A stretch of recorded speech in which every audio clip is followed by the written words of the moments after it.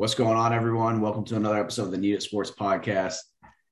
We went on a little hiatus. It's been about 7-8 weeks. Times are getting crazy with the holidays, a lot of work stuff going on, a lot of traveling, both staying real busy, but going to try to do our best here to adapt a little bit. This is going to be a little bit more of just a freestyle episode. This is episode, 36? I don't even remember because it's been a little bit. Just want to get on here, just talk a little bit, catch up on some hot stuff going on in college football, NFL. Maybe touch on Heisman ceremony tonight, a little bit of, maybe a little bit of golf, maybe a little bit of NBA. Just going to try to let this go organically and see what we got. But, Josh, you've been traveling a lot. I know you got to catch that Thursday night football game, Minnesota-Pittsburgh. Looked like a blowout, got close for a little bit. But, aside from that, maybe you want to dive into that a little bit. What's been going on? How you been? Yeah, man. Just been working my ass off, trying to finish the year off strong. Obviously planning the wedding that we got coming up in February. But really been traveling a lot and I will be going into next year as well with, kind of my new role with Spike. So our warehouse got a Spike soccer team.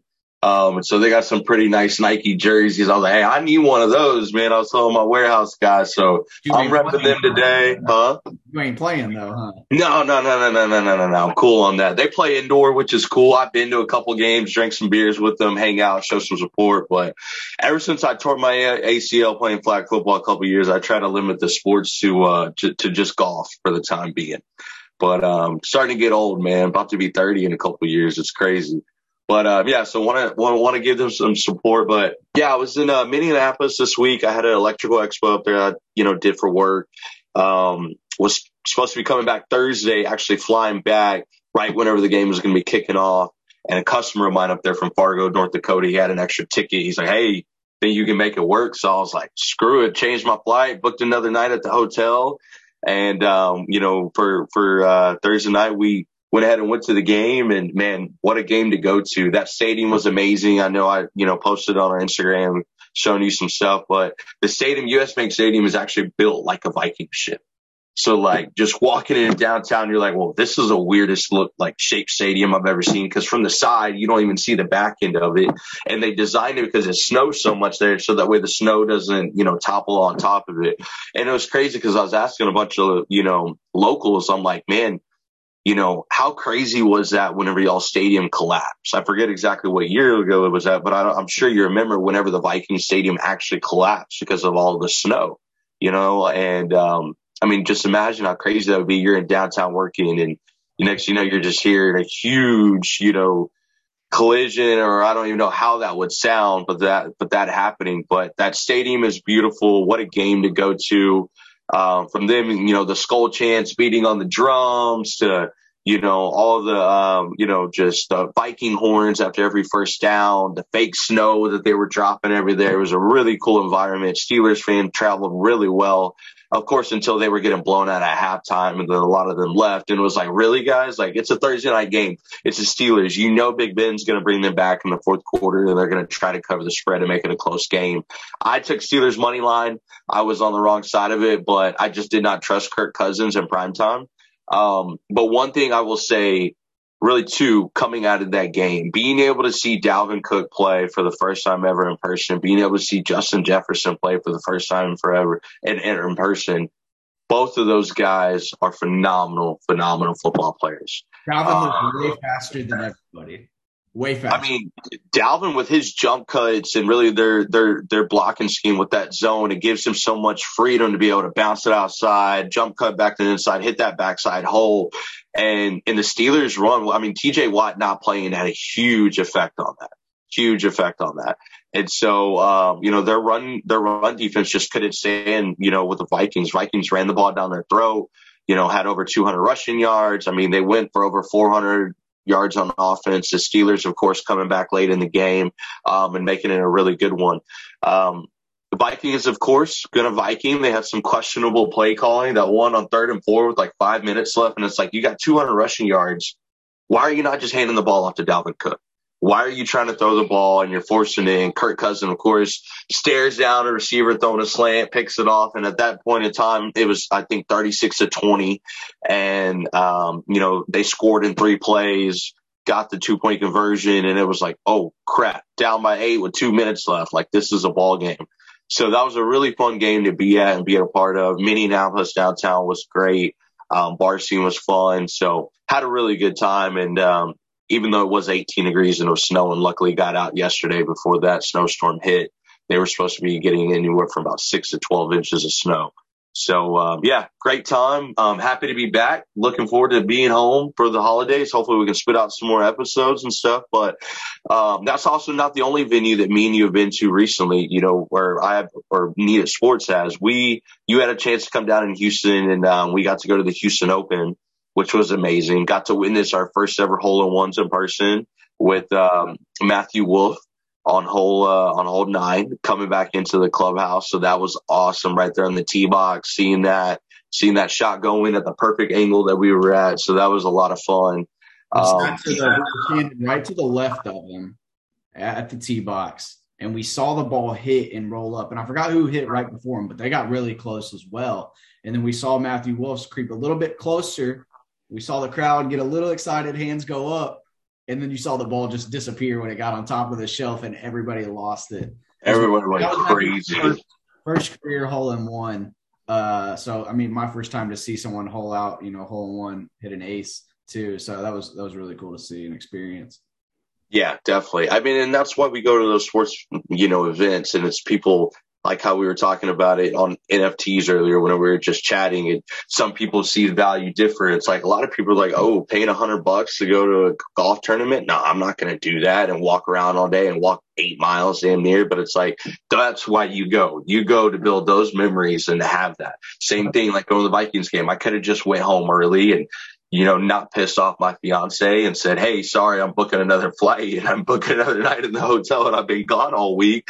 She's at home with our dogs. And I'm like, no, I want to go experience the stadium and I want to have that and build that memory. And so that's what it's all about. And that's what we love. Not so much to add another layer to it.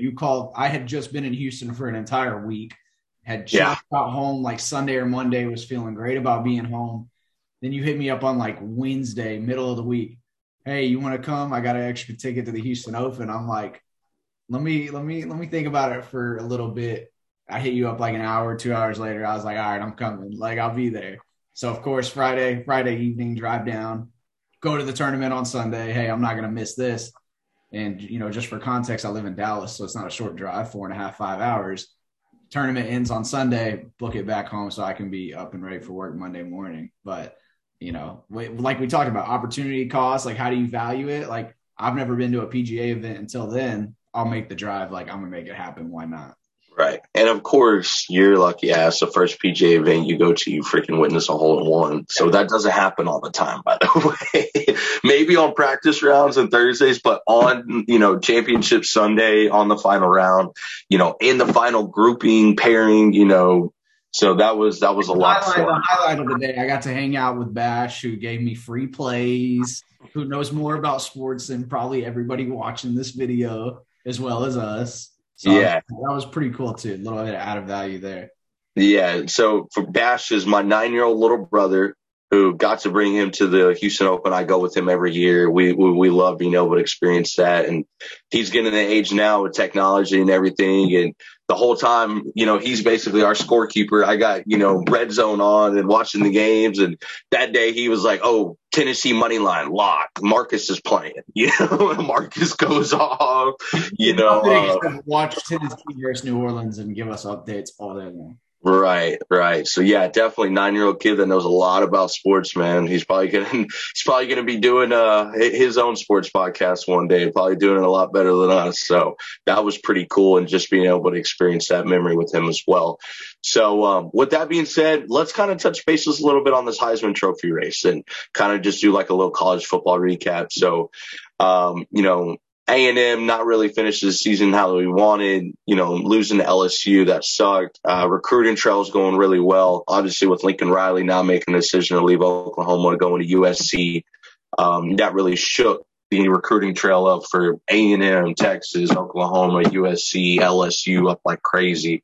LSU hiring Brian Kelly, Billy Napier going to Florida, Lincoln Riley going to USC, Oklahoma. I don't want to butcher his name, but he getting the defensive coordinator from Clemson, who actually used to coach at Oklahoma, so he now be able to get a head coaching job there. So a lot has happened. A lot has happened. Miami getting a new coach and them getting a new athletic director. And there, it looks like Miami is now starting. Miami and USC are finally coming back, and they're like, look, we got to get back up top now, whatever it takes. So it's shaking things up. And, with that being said, you got Alabama beating Georgia in the SEC championship, and not just beating them, but beating them and making them look like a Pac-12 team, making them look like a, Big Ten team, in my opinion. Georgia did not look like an SEC football team in that game, in the SEC championship. And so it's going to be interesting to see. College football playoff rankings have now came out. You got Alabama at 1, got Michigan at 2, Georgia at 3, Cincinnati at 4. So Alabama and Cincinnati playing. Then you got Georgia and Michigan playing. So very interesting matchups with that. We'll kind of get into that in a second. But first, Zane, who do you have winning the Heisman? We already kind of talked about this, so I'm assuming who it is. But, why don't you just go and say who you got and why? Yeah, I mean, it's pretty black and white. It's going to be Bryce Young. He's going to win the Heisman tonight at the ceremony. But I will say, I think this was a little bit similar to, NFL MVP, I think, is definitely Tom Brady. But this is a year where in both leagues, it feels like if somebody wanted to go take it, they had the opportunity to do so, but nobody's doing it. Right. I think Bryce Young, he had an amazing year. Let's not discredit 43 touchdowns, 4 picks, a lot of passing yards. But to me, this year, this Alabama offense did not look like itself until the game against Georgia, which imagine that. All year, they looked like a shell of themselves. The deep balls were just not there. They were not able to connect. He just wasn't. I just think the chemistry was a little off, maybe because it's his first year. That's perfectly understandable and fine. I personally probably would blame it on Bill O'Brien being the OC because Bill O'Brien sucks. But I just felt like the dynamic of getting players in space was a little bit missing. They looked stagnant at times. A&M has a good defense, but, they struggled to score at Kyle Field for most of the game until the end, turning the ball over uncharacteristically. I think the game against LSU, only putting up, 20 points in that game and winning. It just felt a little off for Bama most of the year. And then he goes and has a Heisman ceiling performance against Georgia. But I felt like at times this was a revolving door for candidates at the Heisman all year. DJ was supposed to be one of the guys coming into this year, and then Clemson fell off. Yep. Spencer Rattler was supposed to be the number 1 pick and the guy, and then is not even the starting quarterback. And he's going to go in the transfer portal, probably go to Ohio State or something. But I think ultimately the deal is Bryce Young was the only one that was consistent. He's the only one that was there all year. You had Kenneth Walker make a push, but then Michigan State fell back a little bit after their losses. But ultimately, it's well-deserved. They're a 1-loss team. They're the number 1 team in the country. But I felt like if somebody wanted to come take this at any time, it was definitely possible this year, but nobody did it. And Bryce Young held on just enough to go and win the Heisman tonight. Yeah. And I completely agree with you on that. 100%. And just to kind of add to, your comment about the lack of chemistry, I think it's just proven that new OC, new quarterback, still kind of new receivers and chemistry with that, me playing receiver. That's huge, and especially whenever you got a new OC that you're not used to and everything, it's going to take time to gel and build that chemistry and get really things going and figure out, okay, really what's our identity going to be? And also, this is really the first time in a while that Alabama doesn't have a Heisman, caliber running back that's up there in the talks of that as well, so Alabama, they've been tested, on the offensive side of the football. But I think this is also a result of showing Bryce Young and his resilience and showing that over time he has the ability to be able to build that. His performance against Auburn at the end of that game was phenomenal. That game-tying touchdown that he threw, that was a perfect ball. He's now shown the abilities to be able to stand in the pocket, make those big plays, get out of the pocket, being able to throw in different slot angles, throw at offered, in awkward settings with his feet and everything like that, kind of like Aaron Rodgers, So I think he's going to be a really good quarterback in the NFL. I think if he continues to develop and continues to understand scheme and processing, which I have no doubt in my mind he will. He's at Alabama. Talk all the crap you want about Bill O'Brien, but Bill O'Brien is probably one of the top offensive minds out there. I mean, it is what it is. He didn't have success in Houston, but you don't go from being a coach of one of the worst organizations in the NFL because of you, and then you go get an OC job at Alabama without being a top-minded offensive coach. So Bryce Young is going to be, in my opinion, the Heisman Trophy winner. I think he's deserving of it. Like how you said, anybody could have took it from him. It was probably, up in the grabs this year more so than in past years and recent years. But like I said, nobody did it. And Bryce Young was just consistent, and it helps that you get to play for Alabama, and your defense can make plays for you and keep you in games like that. So I think he's deserving of it, and I will definitely be tuned in tonight to watch that. So with that being said, let's kind of dig into this college football playoff matchup. And yeah, I don't really want to talk about A&M's bowl game situation and all that, because honestly, I'm at the point now to where if we're not making a college football playoff or we're not playing in one of these other big, New Year's bowl games, you start getting to the point to where you're probably going to have guys like DeMarvin Leal, some other guys that are going to go in the league that they're probably not even going to play in the bowl game.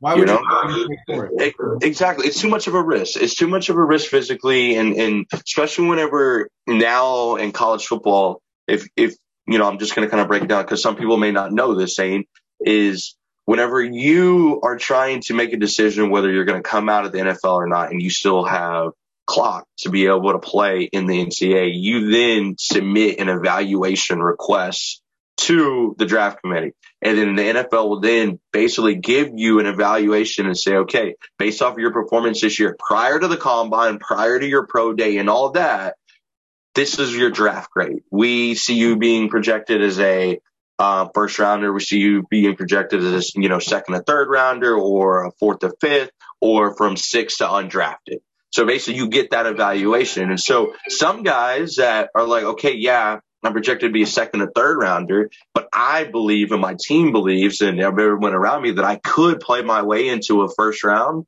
draft pick, then that's a situation to do that. But if you're already going to be a solidified first round pick and you know that you're going to be one of the top guys, going in your position, it's tough to say, well, I'm not really playing for anything. I'm playing in the damn Gator Bowl in Florida, and it is what it is. And why would I risk the injury? So a lot of guys are starting to sit out. And that is one of the bad things about the college football playoff. Nick Saban went on a rant, about it a couple of years ago, saying that the college football playoff, he doesn't like it because we're going to start seeing this, So with that being said, let's focus on the college football playoff and let's kind of go over these matchups. So the first matchup I want to go over with is Michigan and Georgia. This is going to be a really good team. Michigan looked great in the Big Ten championship. They've been able to run the ball on everybody. Their defense looks phenomenal. And Harbaugh winning the, AP Coach of the Year. I think that's the first time Michigan's ever had a coach win that. So that's crazy if you think about really the history of Michigan. So this is going to be, in my opinion, the better game out of the two. I still like Georgia in this game. I think Georgia is going to be able to have the ability to bounce back. I think that they're going to be able to run the ball. And I like Georgia's ability to be able to throw the ball more than I do Michigan's against Georgia's secondary. And I think Georgia's going to be able to stop the run with Michigan, and it's going to force Michigan to actually be balanced and have to throw the football. And so I think that's going to give Georgia, a head up on that. So I like Georgia in that matchup. But again, I think this is going to be a very good game. And I'm really excited for Michigan to be back in top rankings in college football. So who do you like in that matchup, Zane? Well, what do you think about that matchup before I say what I'm thinking? What do you think about that matchup as far as the spread goes? Because Georgia's up to -8, and personally, I think that's way too many points. So I was talking to a buddy on Twitter, and we were just talking about the matchups. I personally think Georgia's going to win by like 11. I think they could win from anywhere from 10 to about 14 points, that range, me personally. I think that's going to be the game. I think it's going to be a really good game, but I just think, they'll probably be up by like a touchdown, and then like Michigan's driving down, trying to tie the game. They don't get it. Then Georgia goes down and kicks a fucking late field goal to cover their spread or something like that. So if it's at 8.5, it's funny that I was saying that because that may move up, that may move down. I think it very well may be like 21-10, Right. And Michigan goes and scores and backdoor covers too. Exactly. So it's like I could be on one side of it, then you could be on the other with that. So That score was 21-16, and Michigan like goes for two because they're trying to make it close for a field goal. right. Yeah. So it's going to be interesting. I'm definitely probably not going to bet on that game by any means, but I'm already on record saying 10.5 points. So I'm just going to say that, so I could see a 35-24 game, or 21-10, could be a low scoring game, but who knows? But I do like Georgia in the matchup. Yeah, I think the reason Georgia is such a big favorite is because Michigan is pretty one-dimensional on offense. I don't trust them to be able to throw the ball very well, and I think this is going to be a low-scoring game. I think it's probably going to be a rock fight because Michigan has a good defense too.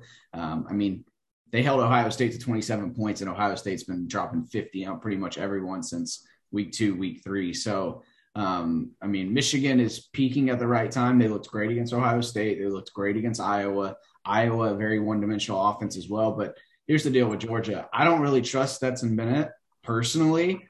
Ever since like JT Daniels got hurt, but I think he was cleared to come back. I would be going with JT Daniels. I think that gives them the best shot to win. If he plays, this game could be, a 2-3 touchdown victory for Georgia. I've seen some reports about like from the local news in Georgia, like JT Daniels gives the Bulldogs the best chance at winning a national title.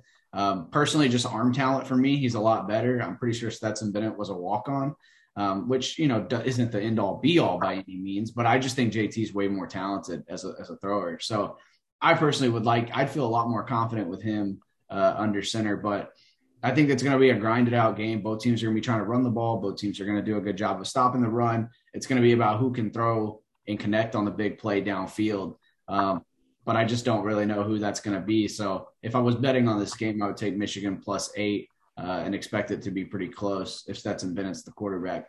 But yeah, again, Michigan's peaking at the right time with 2 big-time wins. So, wouldn't be surprised to see them win either after Georgia's letdown against Bama. But was that Bama being great and their offense finally clicking, or was that Georgia's defense actually getting exposed for the first time all season? Could be a combination of both. I don't really know. And I think it's, kind of TBD and up in the air until we see these matchups.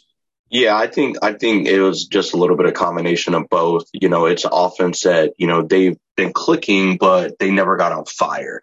And that was just kind of their coming out game. And offenses do that, to where it's just like everything that you've been trying to do against this certain scheme and against this certain coverage. And now your quarterback, sometimes the receiver's getting it, but the quarterback's late because of pressure. And there's so many revolving pieces where the O-line has to block. They got to pick up blitzes. And then quarterback is making the right reads. Receiver is sitting in certain windows. He's running his route certain way based off of how the coverage is. And so to me, it looked like it was a mix of Georgia coming out a little flat. And it was a mix of Alabama knowing our season's on the line. Because if you think about it, Georgia knew, hey, we lose regardless. We're undefeated. We're in the college football playoff. Alabama, they knew if we lose, we're not in the college football playoff. They knew that.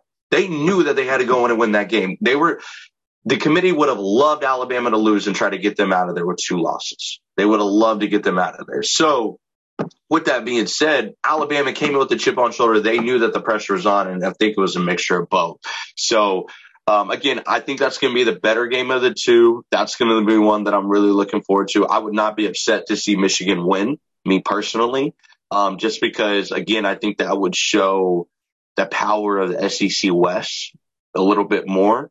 And obviously it'd probably make the SEC look a little weak according to the Big Ten, but hey, it's Michigan, it's not like it's freaking Iowa. Like I'm happy to see Michigan back up, and, I'd much rather be Michigan than Ohio State, me personally. So, again, I think that's going to be a really good matchup. Going into the other matchup, you got number 1 Alabama playing number 4 Cincinnati. Cincinnati still being undefeated this year. Desmond Ridder, a heck of a ball player. And if we look at to see kind of where this Alabama defense has kind of struggled, really other than an A&M game, their defense struggled with athletic quarterbacks that can go and extend the plays, that they can run and play man coverage. And then they got a QB spy with one linebacker. And if you've got a quarterback that's athletic enough to go pick up a chunk of 8, 10, 12 yards and extend the sticks, that's where they really struggle. So I think, of course, Alabama's going to win this game. I think they're probably going to win this game convincingly. I think they're going to stay hot. They're going to go in the national championship rolling. Me personally, if I had to put money on it, that's what I would do. But I think if there was a kryptonite for this Alabama team in this first matchup, I'm going to say I think Cincinnati would be more dangerous to Alabama than Michigan would be, because of the ability of Desmond Ridder to be that X factor. Cincinnati's secondary is also very good. Their defense is very good. They're a fundamentally sound team. They're a very well-coached team. They're very disciplined. They're not going to give you a lot of penalties, a lot of extra BS yards. So Alabama's going to have to work for what they got, but by far they're the much better talented team. So I think it's really going to come down to, can Desmond Ridder get outside of the pocket, make those outside of the box plays, improvise a little bit, and can he be that Johnny Manziel type of player and go out and do whatever he's got to do to put points on the board? Because they're gonna, if Cincinnati wants to win this game, they're gonna have to put up at least 28 points. They're gonna have to. And they know that. They know that. They're not going to be able to be in a dogfight with Alabama, because Alabama's just going to dominate them up front. So they're going to have to be able to put up points. So I'm really excited to see Desmond Ridder play in this game. He's a guy that I really like. I always jokingly say to you, if I was 6'5", that would probably who I would have been. You know, obviously he's a lot more talented than I ever was, but it's just a joke that I like to say. So I'm looking forward to this game too. But I do think that Alabama's going to win. I haven't even looked at the spread. Do you know what the spread is on this? Well, probably Alabama minus 13 or something. 13. See, and I don't even know. And I'm saying 13, and it's right there on the money. That should let you know how much we do this. So, and I promise, hand on the Bible right here, and I did not know that spread, so that's pretty funny. So, and that, it's a lot of points for Cincy, you know. But again, that I feel like that could easily be a 10-point game. Or it could easily be a 21-point game or a 17-point game. Vegas, in case Bama comes out and looks the same as they did against Georgia. Because if they do that, they're going to run the table with the next two matchups, with likely a rematch versus Georgia. Exactly. If that's the case and their offense is clicking, none of these teams are going to beat them. And my narrative around it changed within one matchup, and that was against Georgia. I took Bama +7 in that game, but all year long, I thought to myself, no matter who Bama's playing at the end, I'm taking the other team because I just don't trust this Bama team this year. And then they come out and blow the doors off the undoubtedly number one team in the country, and that narrative quickly shifted to, okay, now Bama might run the table. So it all happened very quickly, but I think in this game, I'll take Cincy +14. I'll take the points with them. I don't love it in case Bama comes out electric, but here's the deal. Cincy has a balanced offense. Like you said, they're a better match. They have a better chance than I think Michigan does against a Bama team. They have a balanced offense. They can run. Ridder can throw it down the field. They're explosive. I think ultimately – really good tight ends. They have a chance to keep it close. And like you said, with the dynamic quarterbacks, Bama is so worried in those games against dynamic quarterbacks about the edges that they're creeping over, trying to overcompensate for that, and they're getting destroyed in between the tackles. Yep. Teams ran it up and down the field for pretty much the entire first half through the first 3 quarters of the season on them, just gashing them. You saw it against A&M. You saw it against Florida. You really saw it against Florida. That was the first time they got exposed. Auburn ran the ball. Like LSU was able to run it a little bit. LSU didn't score that much. Obviously, a terrible LSU team this year. But anyway, they're not – it's not like they got 7, 8 guys who are getting drafted in the first round, and it's not quite that many every year. But the first-round talent on the Bama defense is usually pretty ridiculous, and it's just not the case this year. So I think there's definitely some vulnerabilities up front. And I think, Cincinnati's defense with their DBs, their secondary especially, can do just enough to keep it close. And let's not forget, Mechie's out with a torn ACL. His season's over with, and that is a huge loss for them.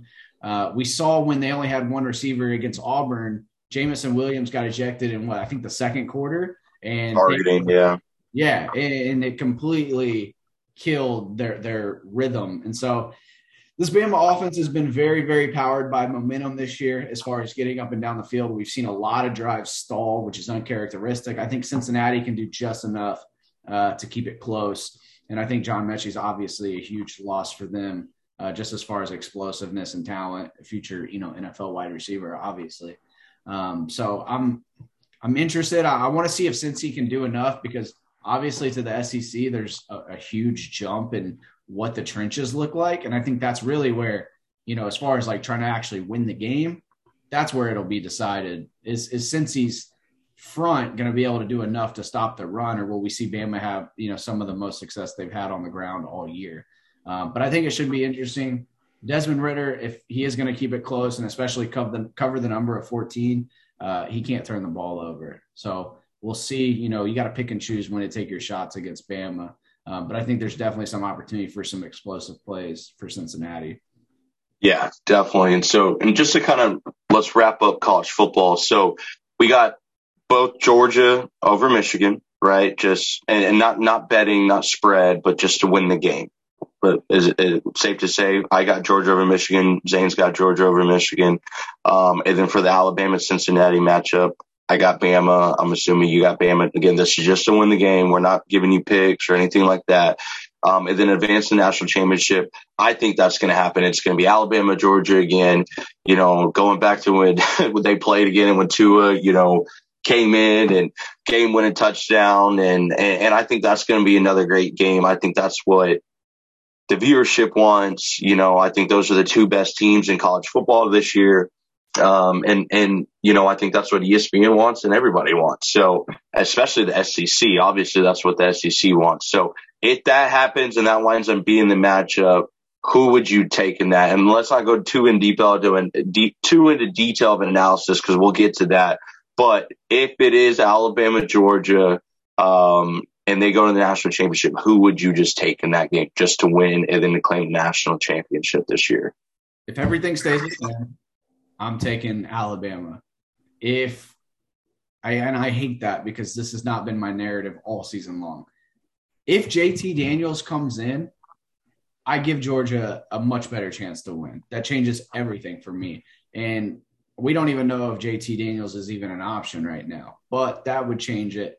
I think that makes it from a 10-point game to a 3-point game. Honestly, I think it makes that much of a difference, because I just don't trust Stetson Bennett. But if everything stays the same, Bama over Georgia again. And for Georgia, unfortunately, those will be their only 2 losses of the season. And it's just like a kryptonite type of situation.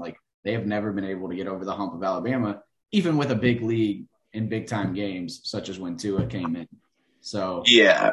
And I'm with you on that. I hate to say it too. I don't want Alabama to win, but then at the same time, it's like, with us being A&M fans, Alabama won the national championship. We're the only team that beat them that year. And even though our season sucked and, we lost to LSU, we lost to freaking, Mississippi State, lose a freaking, just ridiculous dumb losses that ruined our season. So I'm going to go ahead and pick Alabama as well. If it was anybody else other than Kirby Smart coaching, any other team, even if it was just Georgia and another coach, I would probably take Georgia or that other team. But Kirby has proven that he can't beat Nick. Jimbo is the first assistant of Nick Saban to actually come out and beat him playing him, the very first assistant to do that. So with that being said, I just still think, again, like how you said, with them having the big lead in the last national championship, they were coming in, throwing the game winner. If they couldn't beat Alabama then, what makes you think that they can beat them now? So I think with proven history and the stats of Kirby proving that he can't get the job done, I think Alabama wins the national championship again. And they continue roll tide, and Nick Saban just continues to do what he's doing. And hey, it is what it is. And I guess congrats to Bill O'Brien if that happens, Again, that would wrap up the season. And then we're getting into, Then we got signing day coming up this Wednesday, so that'll be interesting. I plan to be at my old high school at Clear Springs down in League City to go check out Noah Thomas's signing day, 4-star receiver out of League City, Clear Springs. That's going to be going to A&M, maybe able to go check out Donovan Green's out of Dickinson, same school that Jalen Watermeyer went to as well. So hopefully we can land a couple of these other 5-star recruits, 4-star recruits that we're trying to grab from decommits from, Oklahoma and Oregon and everything else. So we'll see. So with that being said, I know you want to talk about NBA a little bit. I know we got Steph Curry coming up with him breaking the all-time 3-point made record. That's probably going to happen. That's probably going to happen in the next week or so. So let's kind of dabble into NBA a little bit. I'll let you kind of lead this off, and we can kind of go from there. I mean, let's just say basketball in general. I don't have too many points, but I do want to say the Warriors with Klay Thompson coming back are once again a problem, and they didn't take too much time to rebound. Steph Curry, according to NBA.com, I guess they didn't play last night. They played the night before, but he's still 10 threes away from taking the all-time 3-point made lead over Ray Allen. And he's going to do it in about 500 less games, which is incredible.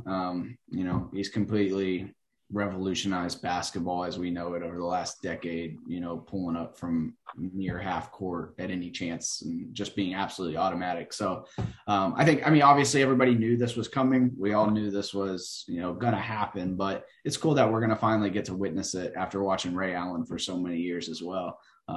Steph just smashing records, and they're 21-4 now. Of course, the Suns on fire as well. The Suns 21-4.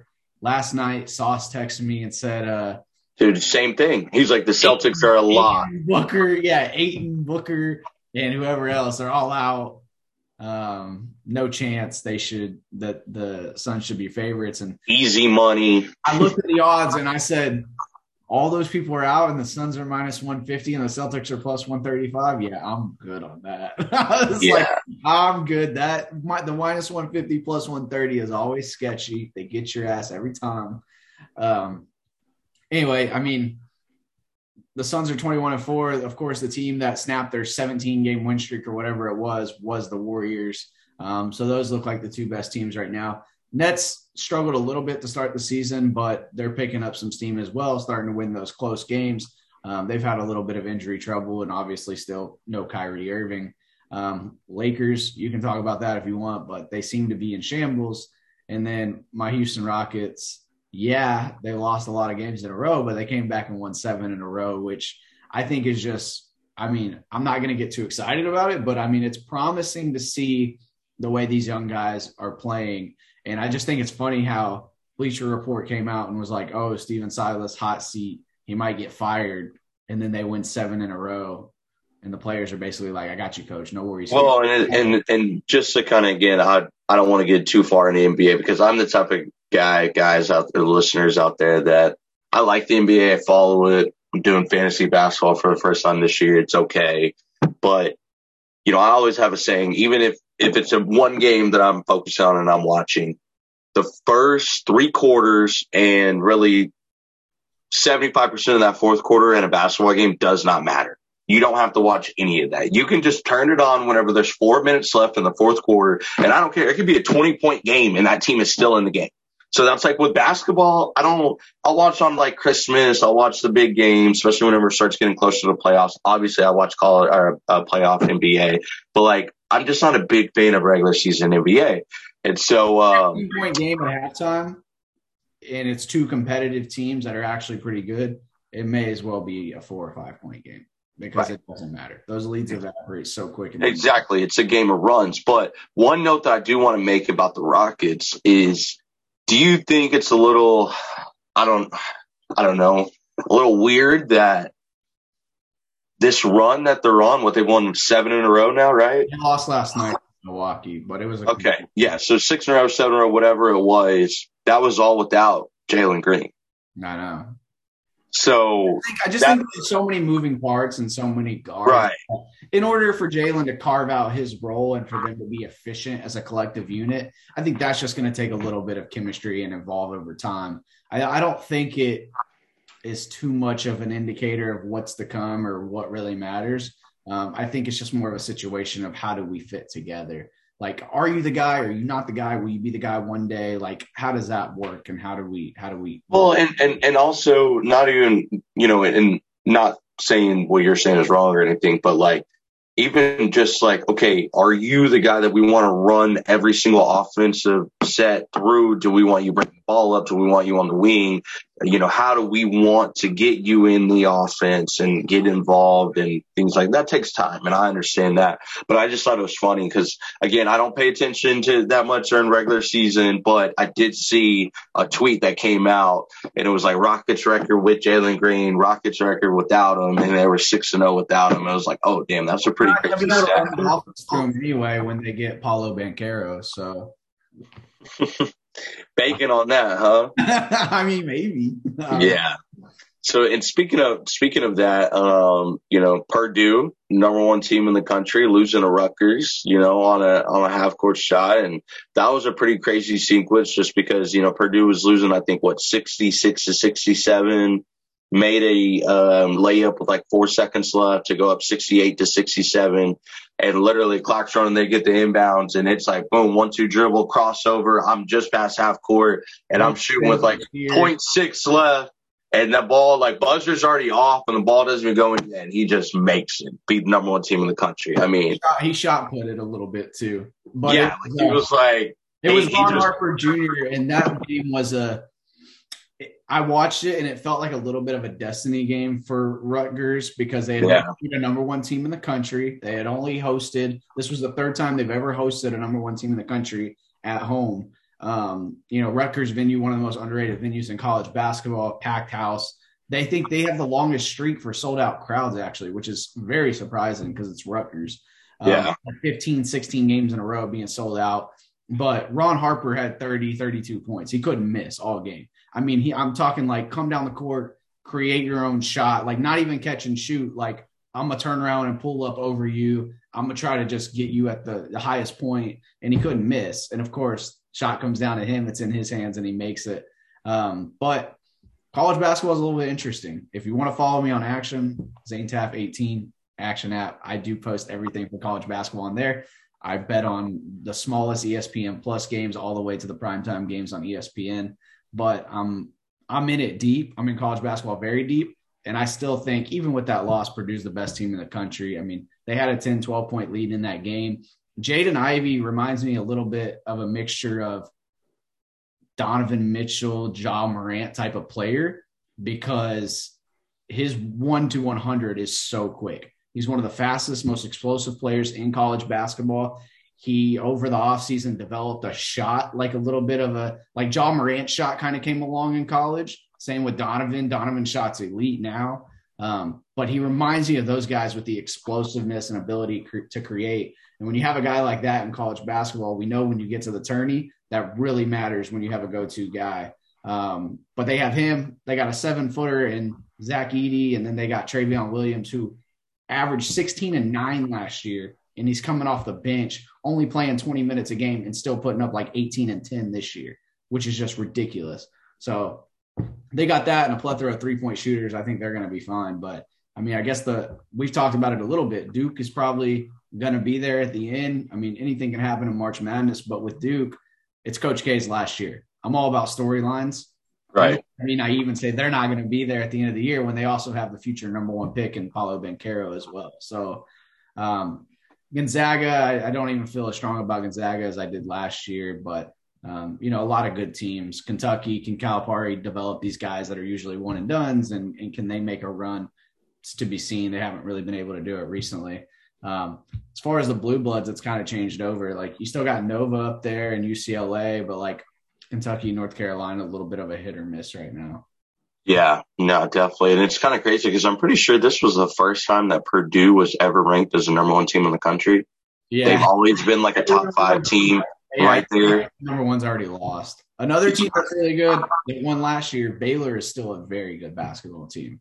Yeah, absolutely. And they're one of those teams that they just kind of coast under until you start really getting into conference play. And that's really whenever you start seeing, okay, conference play and everything that, obviously the conference tournaments and that's whenever you see a team like Baylor to where they're gelling all year and they're getting that defense going. And then as soon as it comes to the Big 12 tournament, they're like, all right, here we go.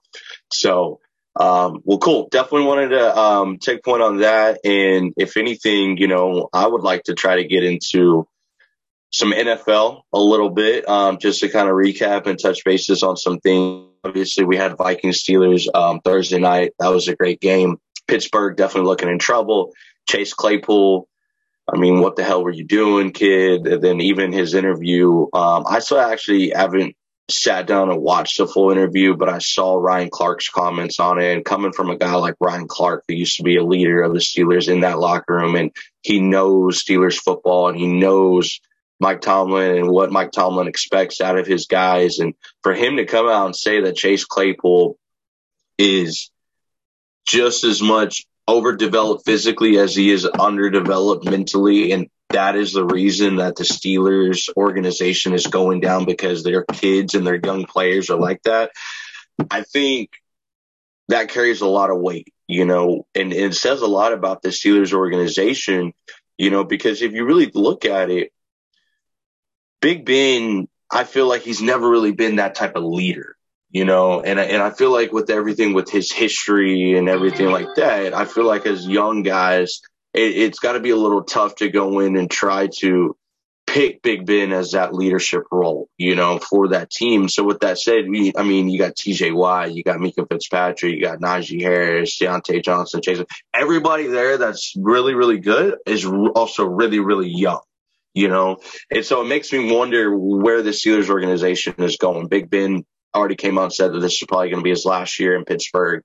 Is Mike Tomlin going to stay? What's he going to do? Hey, I wouldn't mind if the Bears would have got Mike Tomlin, but is he even still going to coach? Who knows? He's had a very successful career in Pittsburgh. So just to kind of cap that game, that was a very interesting, just how that game played out.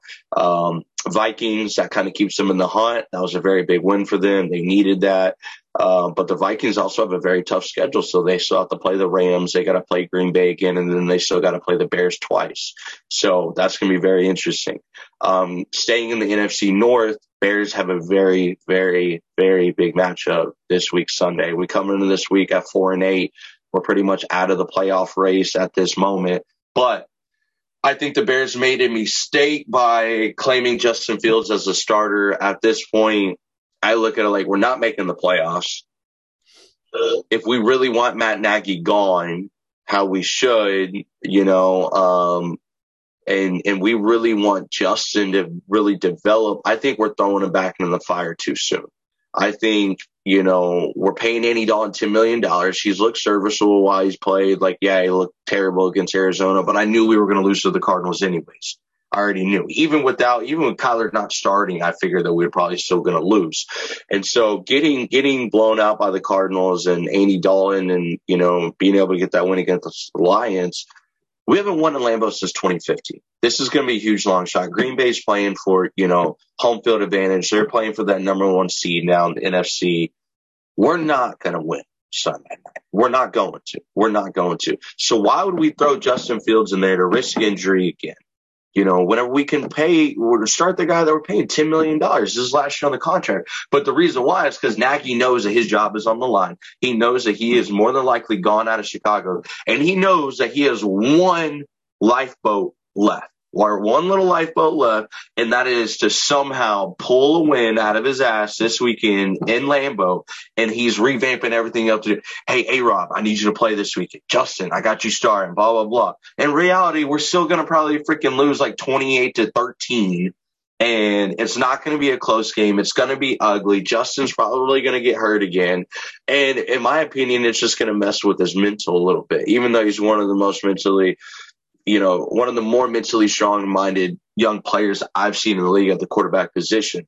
So I'm pretty upset that we're starting Justin. I'm pretty upset that we got A-Rob coming back and this and that and everything. And it's like, what are we doing here? But with that being said, I think Green Bay is definitely going to beat us. I hope they destroy us this weekend because I want Matt Nagy gone. I'm still on the fire Matt Nagy train. It's still my Twitter name. But with that being said, do you agree with me? You think Green Bay is pretty much a lock to win this weekend? And I just would like to hear your perspective, you know, on putting yourself in as a Bears fan shoes, how do you think Nagy has handled this quarterback carousel, you know, and do you think that he deserves to still be in Chicago after this year? Well, this is actually best because sometime this week or the end of last week, we were texting back and forth, and I said that the quarterback carousel is only making things worse, and you put a question mark, and I didn't ever clarify. So now I can clarify a little bit on this. To me, it reminds me a lot of the Brian Flores Tua situation from last year. I know that injuries played a part in that last year. Injuries have played a part with Justin and Andy this year. But the problem is when injuries aren't a factor and you think, oh, I'm the guy. I'm not the guy. I'm trying to be developed. I'm trying to be developed while playing. I'm trying to be developed while not playing. When you go back and forth and switch it up because your job's on the line, your ass is on the line, and you don't know what to do, you're screwing with the development of a young, skilled player, in my opinion, and going back and forth and switching it and not knowing who the guy is week to week, regardless if it's from injury or whatever it may have you. Just the back and forth is way too much. And I think it creates I don't want to say negative, but there's a downside in the culture when like the players around are supposed to rally around the quarterback and you don't know who the quarterback is week to week. Like that's a problem, especially in the NFL when all these guys are professionals. So, I mean, they got their opinions about who they want to start, but it's like, I don't think Matt Nagy has a plan. And I think that is what the issue is. So, I mean, he's going to get fired. Is it going to happen at the end of the year or over the next couple of games? I don't know, but he is going to get fired. Do you know what the spread is for the Packers game? No.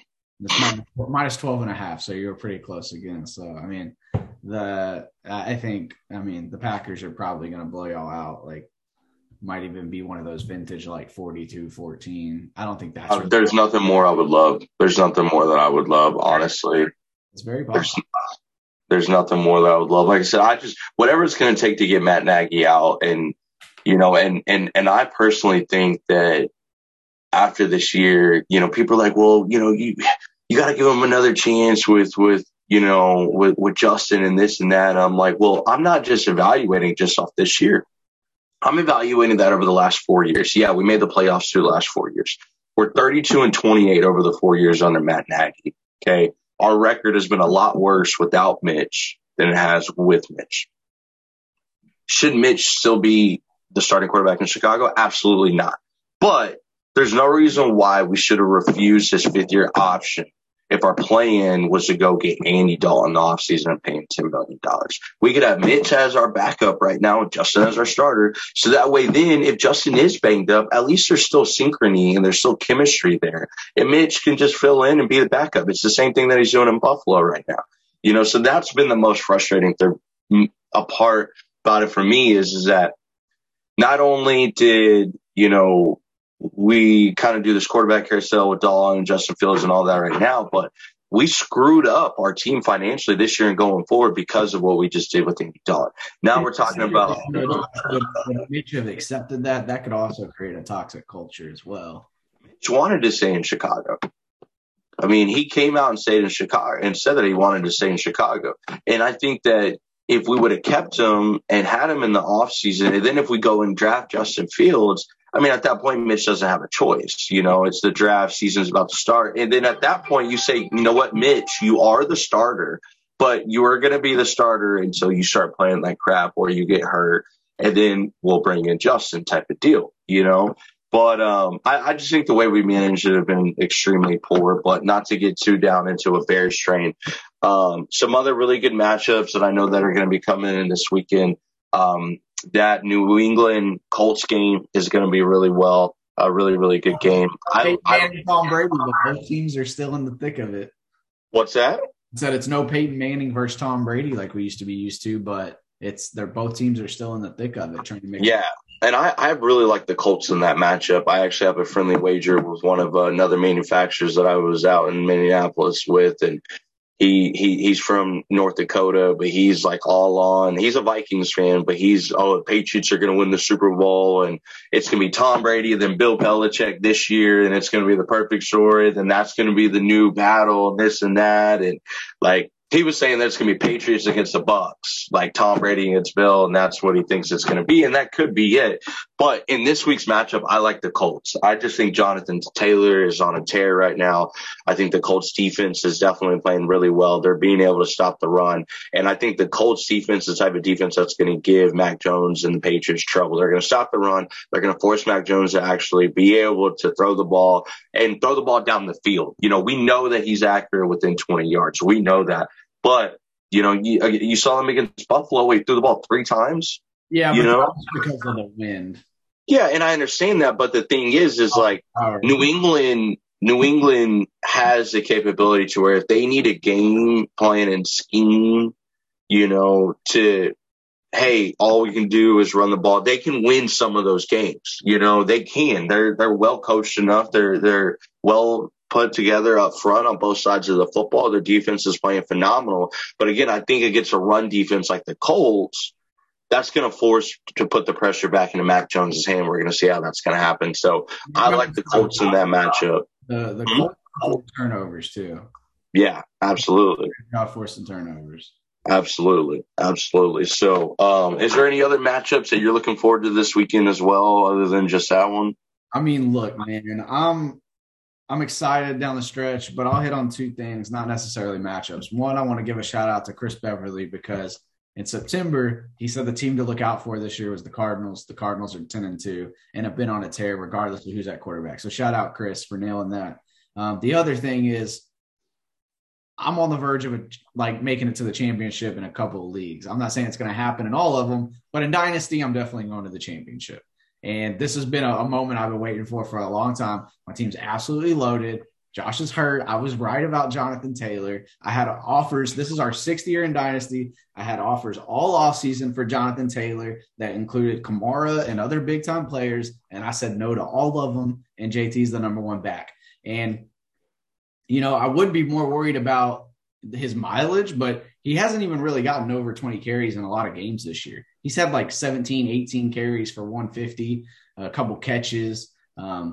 I just love when he plays Houston because he goes for like 32 carries for like 202 tutties. That's what usually happens against the Texans. But I mean, I got JT, I got Zeke, I got Najee. I'm feeling really, really good about my chances. Hopefully I don't have to play Chris, but I might be playing Chris, who also has a stacked team. But it's a good time right now. I'm waiting for the playoff picture in the NFL to shape itself out. But, you know, I'm in 8 leagues this year, which is too many. I used to be in a lot in undergrad, and then over the last couple of years, I've done like 3 or 4. This year got invited to a lot really because of the sports platform that we've built, people just reaching out and stuff. And so I'm in 8, but I'm cutting it back down to like 4 max next year. But have a really good chance to win in a couple. So pretty excited about it as far as Dynasty. And imagine that in Dynasty, you win 1 year, and then, of course, I might follow you up. That would just be very ironic. Not saying it's going to happen, but maybe. And most of our leagues, for the most part, any league that I play in with you, you know, for the listeners, like we play in some pretty big money leagues. You know, I'm not talking like several racks or anything like that, but we play in some decent sized money leagues, no like $50 leagues. So looking forward to some potential payouts, hopefully, but, you know, pretty excited about it. Auction league's gone well too. You know, excited to see how we structure that this off season as well. That should be pretty interesting, but you know, again, like some of these, I think as far as, you know, I'll just talk playoff picture a little bit instead of specific matchups. I think it's very, very likely that the Super Bowl winner comes out of the NFC. The AFC has been a little bit of a mess. You had Tennessee get hot, and then they just have way too many injuries. You've had the Chiefs. We said they were in trouble a couple of months ago when they were 3-4. Now they're 8-4. So whatever. Like they're probably going to beat that what we said of the 10-7. They'll probably win 11 or 12 games. But I don't know. I mean, if they take care of the ball, they're fine. Their defense suddenly has been better, which is like we've seen this several years in a row. Like their defense can't stop anybody, and then suddenly like, oh, like we're forcing turnovers, we're holding you to 13 points. Like it doesn't make any sense. But the Bills have been a team that we thought was going to be very good. They've lost to the Jags. They've had some other very questionable performances, not performing at home like they usually do. I don't really know what the deal is there, but they're struggling a little bit. And then just the NFC, dude. I just feel like the top 5-6 teams in the NFC could all win the Super Bowl. Like it's so. The NFC is so stacked. Just with you got the Rams, you got Arizona, you got Green Bay, Tampa Bay defending Super Bowl champs. And you still got some dark horses over there in the NFC too that can make a splash. And if they get high, I mean, this is the time. We got about 4 weeks left in the season.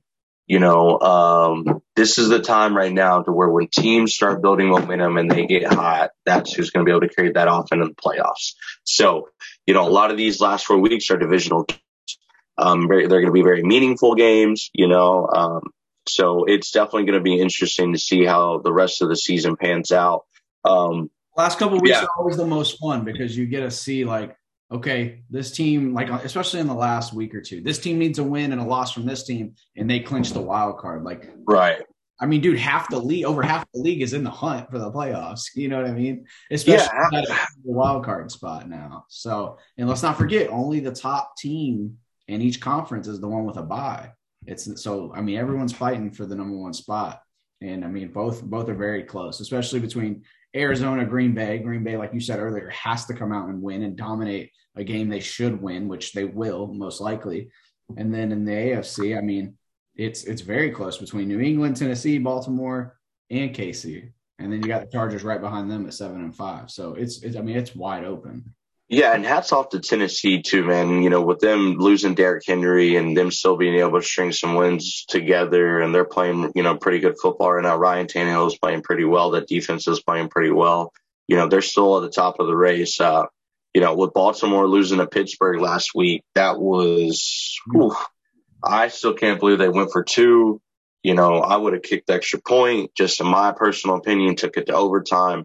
But talking to a good buddy of mine, Boogie, who he's a diehard Ravens fan, just like I am, Bears, and we were playing Warzone and we were talking about it, and he's like, well, come to find out, they lost Marlon Humphrey for the season. And so with Marlon Humphrey being out that game, they didn't want to take that game into overtime. They didn't feel comfortable with that. So that's why they went ahead and put the game in Lamar's hands. And they still almost got it. Well, obviously, it was an incomplete pass right there on the 2-point conversion to win the game. But yeah, AFC is going to be a tight race. NFC is going to be a tight race. There's nobody in either conference that's really just kind of separated themselves from anybody yet. So, and I think that's typically we know, like, okay, the Chiefs, and last year it was like, all right, the Bucks, because like by the time this last year, like, Green Bay lost a couple of games, everybody was losing a couple of games, but like this year, it's like it's been separated like in tiers. So you got basically like a third of the conference that's freaking really, really well. You got a third of the conference that's really bad. Then you got some guys in the middle of the hunt,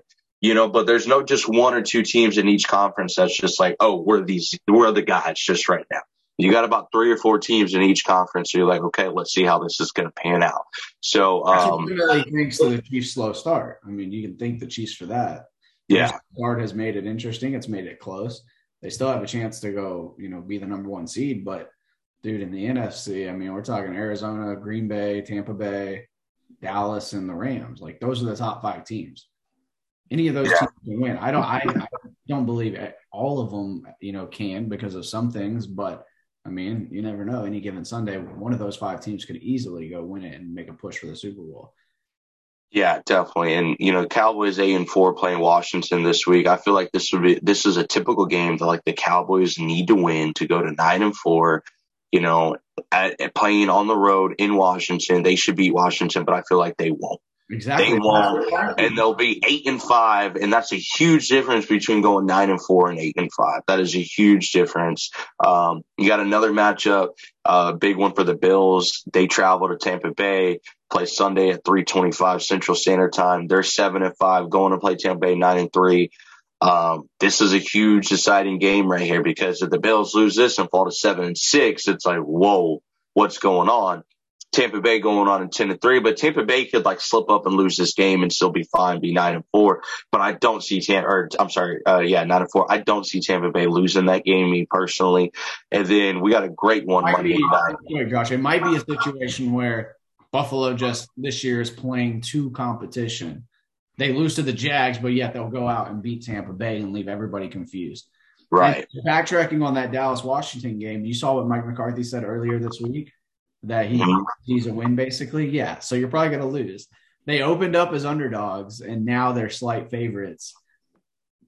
We've seen it so many times. I don't care who it is. Bulletin board material. The team goes out and loses when they say they're going to win. And like you said, it's just a letdown spot. It just happens. Right. Yeah, it happens, you know. And then I think it's going to be the best matchup of the week. It's going to be the Rams traveling to Arizona, playing Monday night. Kyler playing well back in Chicago last week. Obviously, the Rams playing well, 8-4, divisional rivalry game. I mean, this is going to be a very good matchup, and this could be a potential playoff matchup that we say later on down the road. I'm trying to see the Rams though, because they got blown out at home to Arizona earlier in the year. Yep. And the Rams do not have an easy remaining schedule. I mean, yeah, they play Seattle next week, and that's crazy to think that I'm like, yeah, they play Seattle. Seattle's 4-8, but I mean, Seattle still could come out and beat the Rams. You know, then they play the Vikings, and then they play the Ravens and the 49ers, and you know, the 49ers are not going to be an easy matchup for them too. So this is going to be a huge, huge game for Kyler Murray and the Arizona Cardinals and Cliff Kingsbury. Got the Rams coming in town in Arizona to win on Monday night and to be able to advance to 11-2 and still be able to have the best record in football. You know, that would be a huge, huge statement win for Arizona, a huge statement win for that franchise and for Kyler just as a quarterback. And, you know, honestly, if let's say Tampa Bay loses to Buffalo and let's say Arizona wins this game, this may flop and put Kyler Murray as a favorite to win the NFL MVP. Obviously, we got a couple more weeks to see how things go, but I could see that scenario happen to where, you know, hey, Tampa Bay, they obviously they're going to take Buffalo serious, but I could see it to where Buffalo may go in there and win in Tampa Bay, you know, because they know Buffalo probably knows, hey, this is a must-win game for us. It's like somebody's going to go take it, and I think Kyler's got to have down the stretch a couple of those 400-yard games with 4 touchdowns because he was out for a couple weeks and is way behind on touchdowns. But he's been taking care of the ball. He can run. He has stats on the ground, and his team has the best record in the league. So if he has a couple of those performances, he can definitely go steal the MVP. Yeah, definitely. And just looking at their slate, so playing the Rams, then they play Detroit. That's a game he's going to put a lot of stats up on. You know, then they play the Colts. That's going to be a really good matchup too. Then they got Dallas and then Seattle. So he's got some defenses that he can definitely put some points up against. So, you know, I would say the best defense that he's probably going to play on the remaining of the schedule, besides this Rams on Monday night, is going to be Christmas Day against the Colts. So that's going to be a pretty good matchup. We'll see where Indianapolis is at that point with them being 7-6 at the moment right now. So NFL season heating up, MVP race heating up. So, you know, it's definitely getting to that point to where it's getting cold outside. It's December. And at this point, as football fans, Zane, it's like, this is what we always look forward to, but it also kind of gets a little depressing because it's like, it's almost dude, we only got about like 8 weeks of football left. you know, I mean, college football playoffs already here. It's getting to the point where it's like, sheesh, you know, we got baseball season coming around the corner and stuff like that. So, and speaking of, let's kind of transition to baseball a little bit, and then we'll kind of just wrap this episode up. But, you know, MLB is currently in a lockout. MLBPA and MLB has not been able to come to terms on a new contract bargaining agreement for the upcoming season and moving forward. So that has halted free agency. That has halted everything. I mean, organizations and coaches are not allowed to contact players or anything like that. There's no communications allowed to go on. Basically, everything is agents and just athletes right now. That's it. So, very weird time for the MLB right now. Us as an Astros fan, you know, obviously I'm still expecting Carlos Correa to leave. I've seen rumors that Jose Ramirez wants to come to Houston, and we may move Jose Ramirez or have him play third and move Bregman to short. You know, I've also seen that we may just promote within and not go out. I've seen things about Trevor Story, whatever it may be. So with the lockout right now that's going on, I'm definitely looking forward for you know, this lockout to end just so that we can wrap up free agency, because it's honestly going to be kind of crazy, and we're kind of in a bad situation right now because Correa hasn't made a decision yet, and we're still at the mercy of him. We can't really move forward in free agency and in the future at that shortstop position until Correa makes a decision. And with that lockout, it's only getting closer and closer to April, so we're about 4 months out from right now. It's crazy to think, spring training is going to be starting in a couple months. Hopefully, obviously it's going to depend on this lockout. But this is where we're at, and I'm looking forward to hopefully finishing this lockout so we can figure out exactly where everybody's going to go and how that's going to all play out. We did bring yes. That was huge. Yes, getting Verlander back was very big. I thought personally he's probably going back to Detroit and going to retire there, but seems to love Houston and wants to stay for another run. So that was big for us. Yeah, and also bring up, I know I told you about this, and this is mainly for Astros fans local here in Houston, or, if you're not local, you may know, but Brian McTaggart, he is a writer for the Astros, and he's a reporter for them, and he has been for a very long time. He wound up being at a wedding that me and my fiance got invited to. So it's pretty cool. We're sitting down. We get to sit at this, after the ceremony, go up to the reception, and they're bringing out hors d'oeuvres for a cocktail hour. And here it comes in, Brian McTaggart just walking in. And I'm like telling my fiance, I'm like, hey, you know who that is? And she's like, no. I'm like, that's Brian McTaggart, blah, blah, blah. So I'm talking to the bride's parents, and I'm like, hey, how do y'all know Brian McTaggart? They're like, oh, we just know him as Brian, blah, blah, blah. He's a family friend. And, so then Ray, tells my fiance, oh, well, Josh has a sports podcast, this and that. And they're like, oh, we're going to make sure you talk to him tonight. I'm like, well, cool. I want to get the scoop on, like, are we bringing Verlander back? Is this happening? So talking to him, he was like, yeah, Verlander more than likely is going to be coming back. Then I obviously asked him about the Lance McCullers injury, just see, hey, is it a lot worse than we thought? Do you think that's going to be prolonging into next season? He did tell me that Lance McCullers should be back and ready by spring training camp, so that's a very good sign. Also showed me a picture of Alex Bregman's hand, which made a lot of sense because he did not play well in the World Series, and it was almost like, who the hell is this Alex Bregman? But it makes sense. I mean, the dude literally had a ball on his palm about right here, the size of a freaking tennis ball. He got surgery, got that done, so hopefully he can recover and come back strong. And then, obviously just talking about the whole Carlos Correa thing. I asked him, I'm like, where do you think Correa is going to go? He personally said that he thinks that he's going to go to the Yankees, which I think would be a little bit crazy. The Yankees to spend $600+ million and within 3 years of an offseason, and it's two guys from Houston, but they talk crap about us, even though, we cheated and everything like that. So I thought that was going to be pretty interesting if he goes there. Then we talked about a couple of minor league guys that we could bring up and fill in at the shortstop position. And he's also the one that's confirmed the story about Trevor Story possibly being in the mix and coming to Houston as well. So that was pretty cool. So with that being said, great episode to come back, Zane.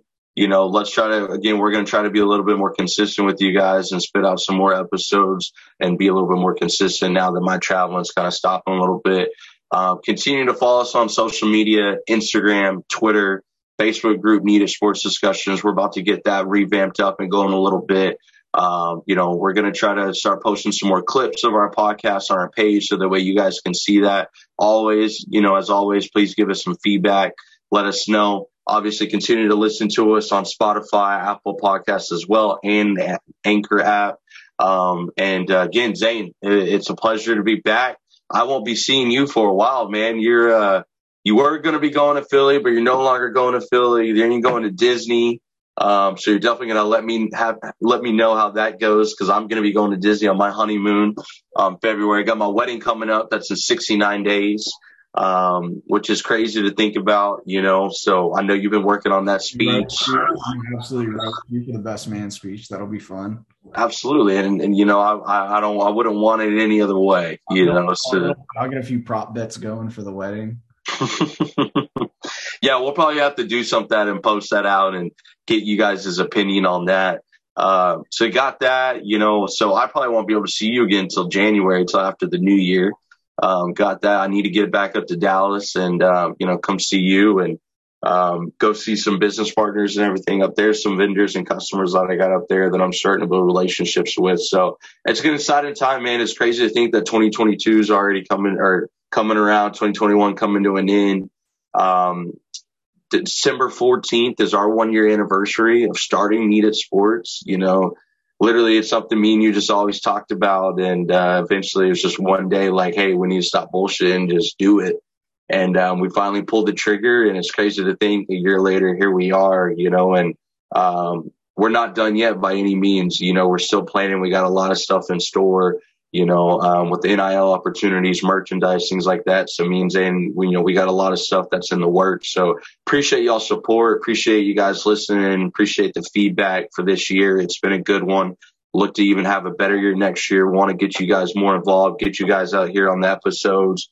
And look out for us. And we're going to try to be at some sports venues coming up and maybe start getting some fans and interviews and getting some people involved as well. Try to build just the brand and the name and everything. So that's really all I got. Very appreciative of everything. And it's crazy to think that it's already been a year since we started this. So maybe another giveaway coming up. Maybe. Yeah. Maybe we can do a 1-year giveaway or something and figure that out. And, maybe we can tie that in as like a Christmas gift as well from Needed Sports or something. And so maybe we can kind of brainstorm that and post that. Maybe it's like like a Team Ugly Christmas sweater or, something. Or maybe we even do tickets again, but this time it's to a football game or something. Or I don't know. We can figure that out, or basketball or whatever it may be. So if anything, stay tuned on that. Me and Zane will start plotting and figure something out like that. But I like that idea. Let's get back. And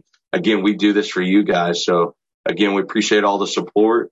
Fire Matt Nagy, man. Fire Matt Nagy. It's about time. I'm ready for it to happen. So happy holidays and thanks for listening, guys. Yeah, happy holidays. Merry Christmas to everybody, to you guys, and Happy New Year. Stay safe.